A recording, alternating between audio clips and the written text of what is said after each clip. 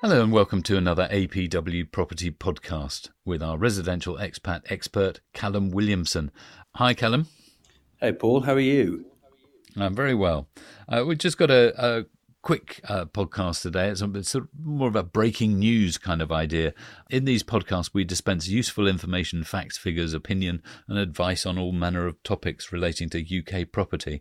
So this is it's an article in the Daily Mail, and it was an ongoing but developing issue to do with second homes and local authorities applying extra taxes to second homes that are left empty or are being let out to Airbnb. That's another contentious issue. Or are empty most of the time because people have got a holiday let kind of idea. So is this something you've come across, Callum? Yeah, I mean, it's pretty popular or common to speak with people that want to buy back in the UK somewhere that they can Airbnb, and normally they want to do that because it means they can use it for a few months over Christmas or summer. But I personally don't think that's a great idea. It's the head or the heart, isn't it? You either buy a pure investment or you buy a pure house that you want to live in as your home. So I think it's jack of all trades, master of none. You don't get the very best of either. So it's not really a great idea in my opinion, but it's pretty popular and common, to be fair. There's a lot of people doing it because if you do it well, you can get a higher yield on an Airbnb or a short-term let. Yes, it's about the maths, isn't it? If you do a long-term let, say you're getting £1,000 a month on a long-term let, Airbnb, you might be able to get sort of £80 a night or something. So that quickly adds up. You could do the sums, or if say you were getting £100 a night, that's 100 nights will, £1,000 a month, 12,000. So 120 nights will give you the same rental income as a whole long-term let. But it's more maintenance, you've got more cleaning, and sometimes there's a lot of neighbours complaining about people having wild parties in Airbnb places. So, you might be upsetting the neighbours who won't like you if you do use the property when you get there.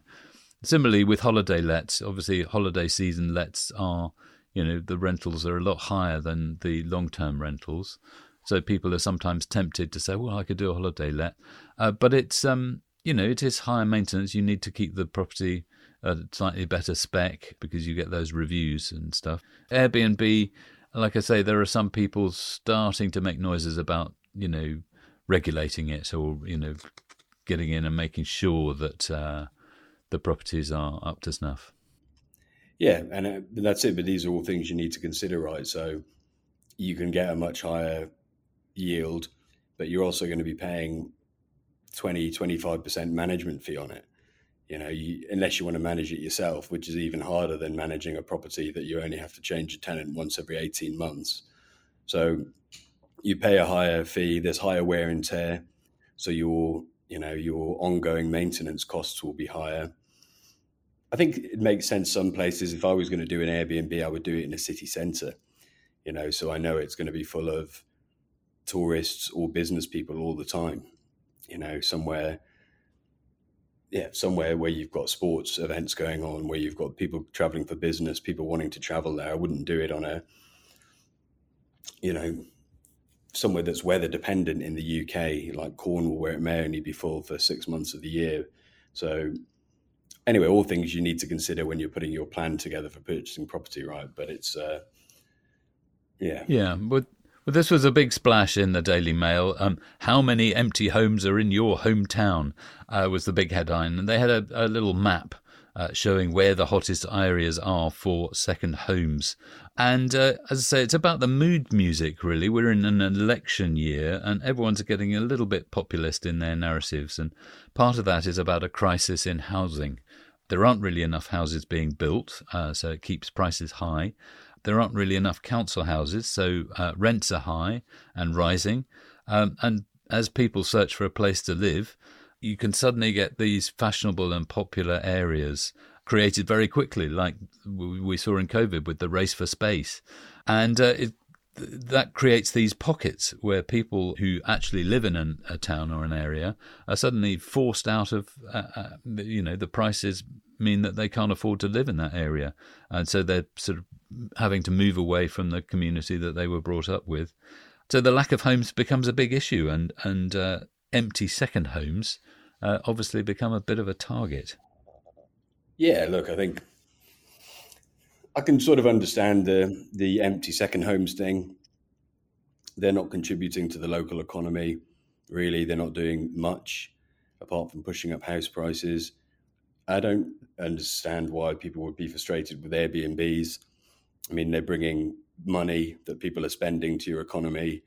They're bringing interest. People are taking photos, giving your town, wherever it may be, Tenby in Wales or wherever, they're giving you exposure. So I think, Airbnbs is fine, but the second homes, what are the types of properties people buy as second homes? They're not entry level things, are they? They're sort of mid to top end of the market because it's someone's second holiday home. So realistically, of the people being priced out, were they affording those anyway? I don't know.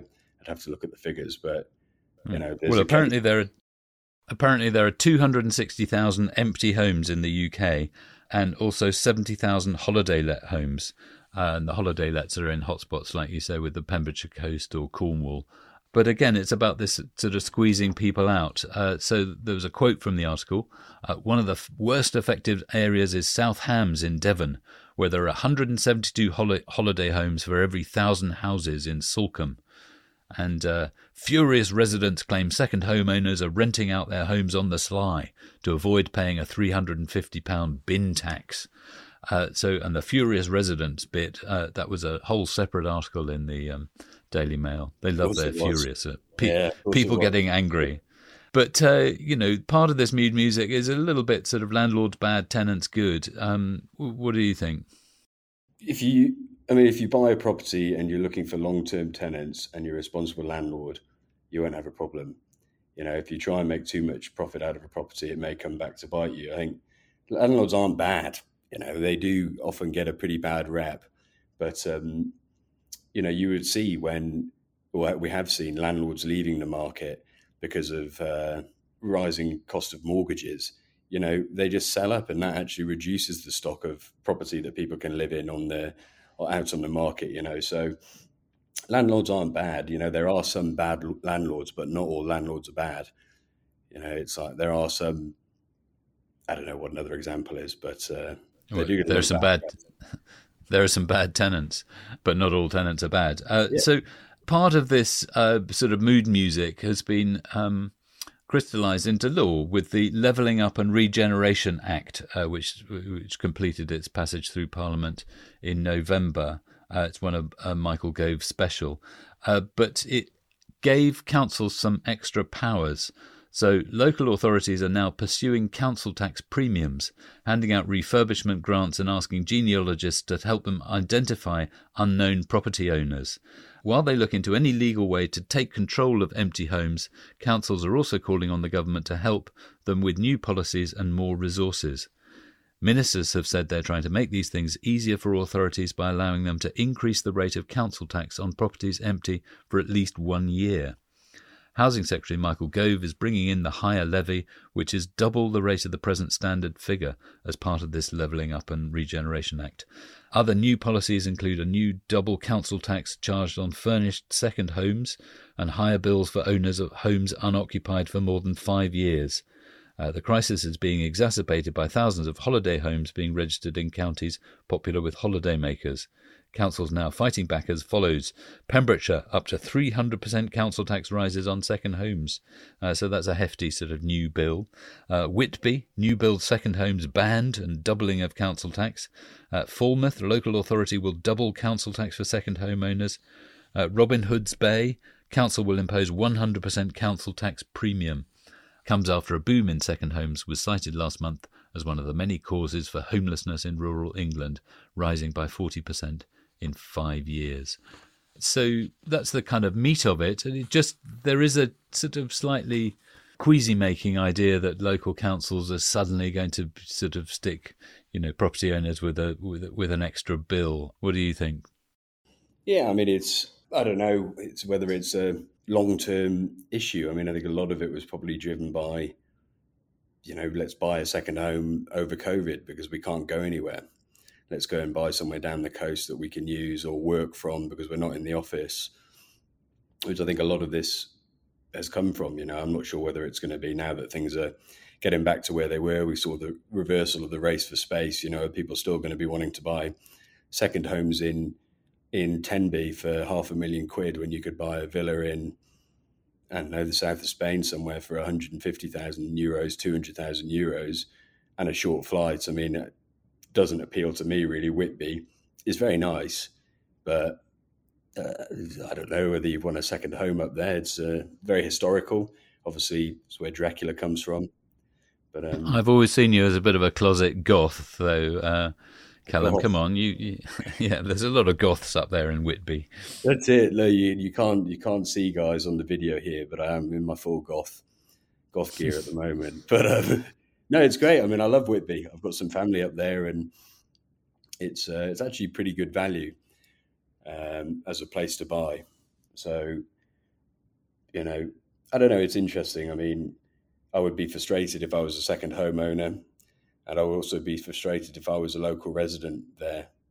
So, it's interesting. Yeah, so the article really points to this sort of tension, and it's going to be in certain areas of the country. So when you do your researches, just have a look around, read some of the local newspapers that you can find online, and you can usually find out what the mood music is in a particular area, because this, it's an issue. It's quite complicated for them to suddenly give you an extra bill, and there were provisions in the Act saying that they had to do it a year in advance of actually doing the extra bill. So people have got time to react to this if it does happen. But it's just something to keep an eye on, really. That's why we're bringing it to you as a breaking news podcast.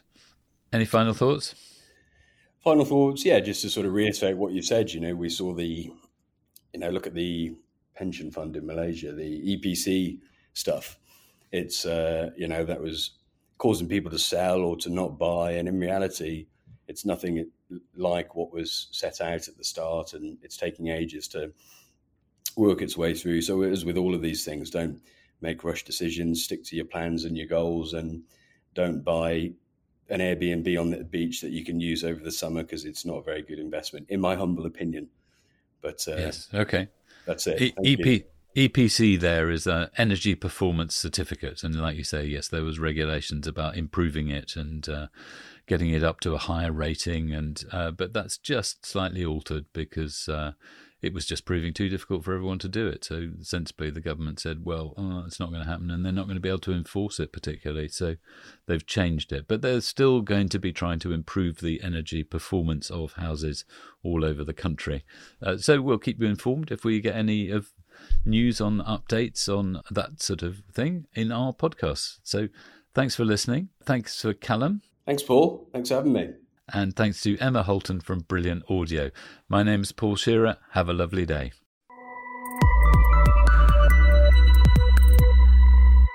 Thanks for listening to this episode of our podcast series produced for APW by Emma Holton at Brilliant Audio.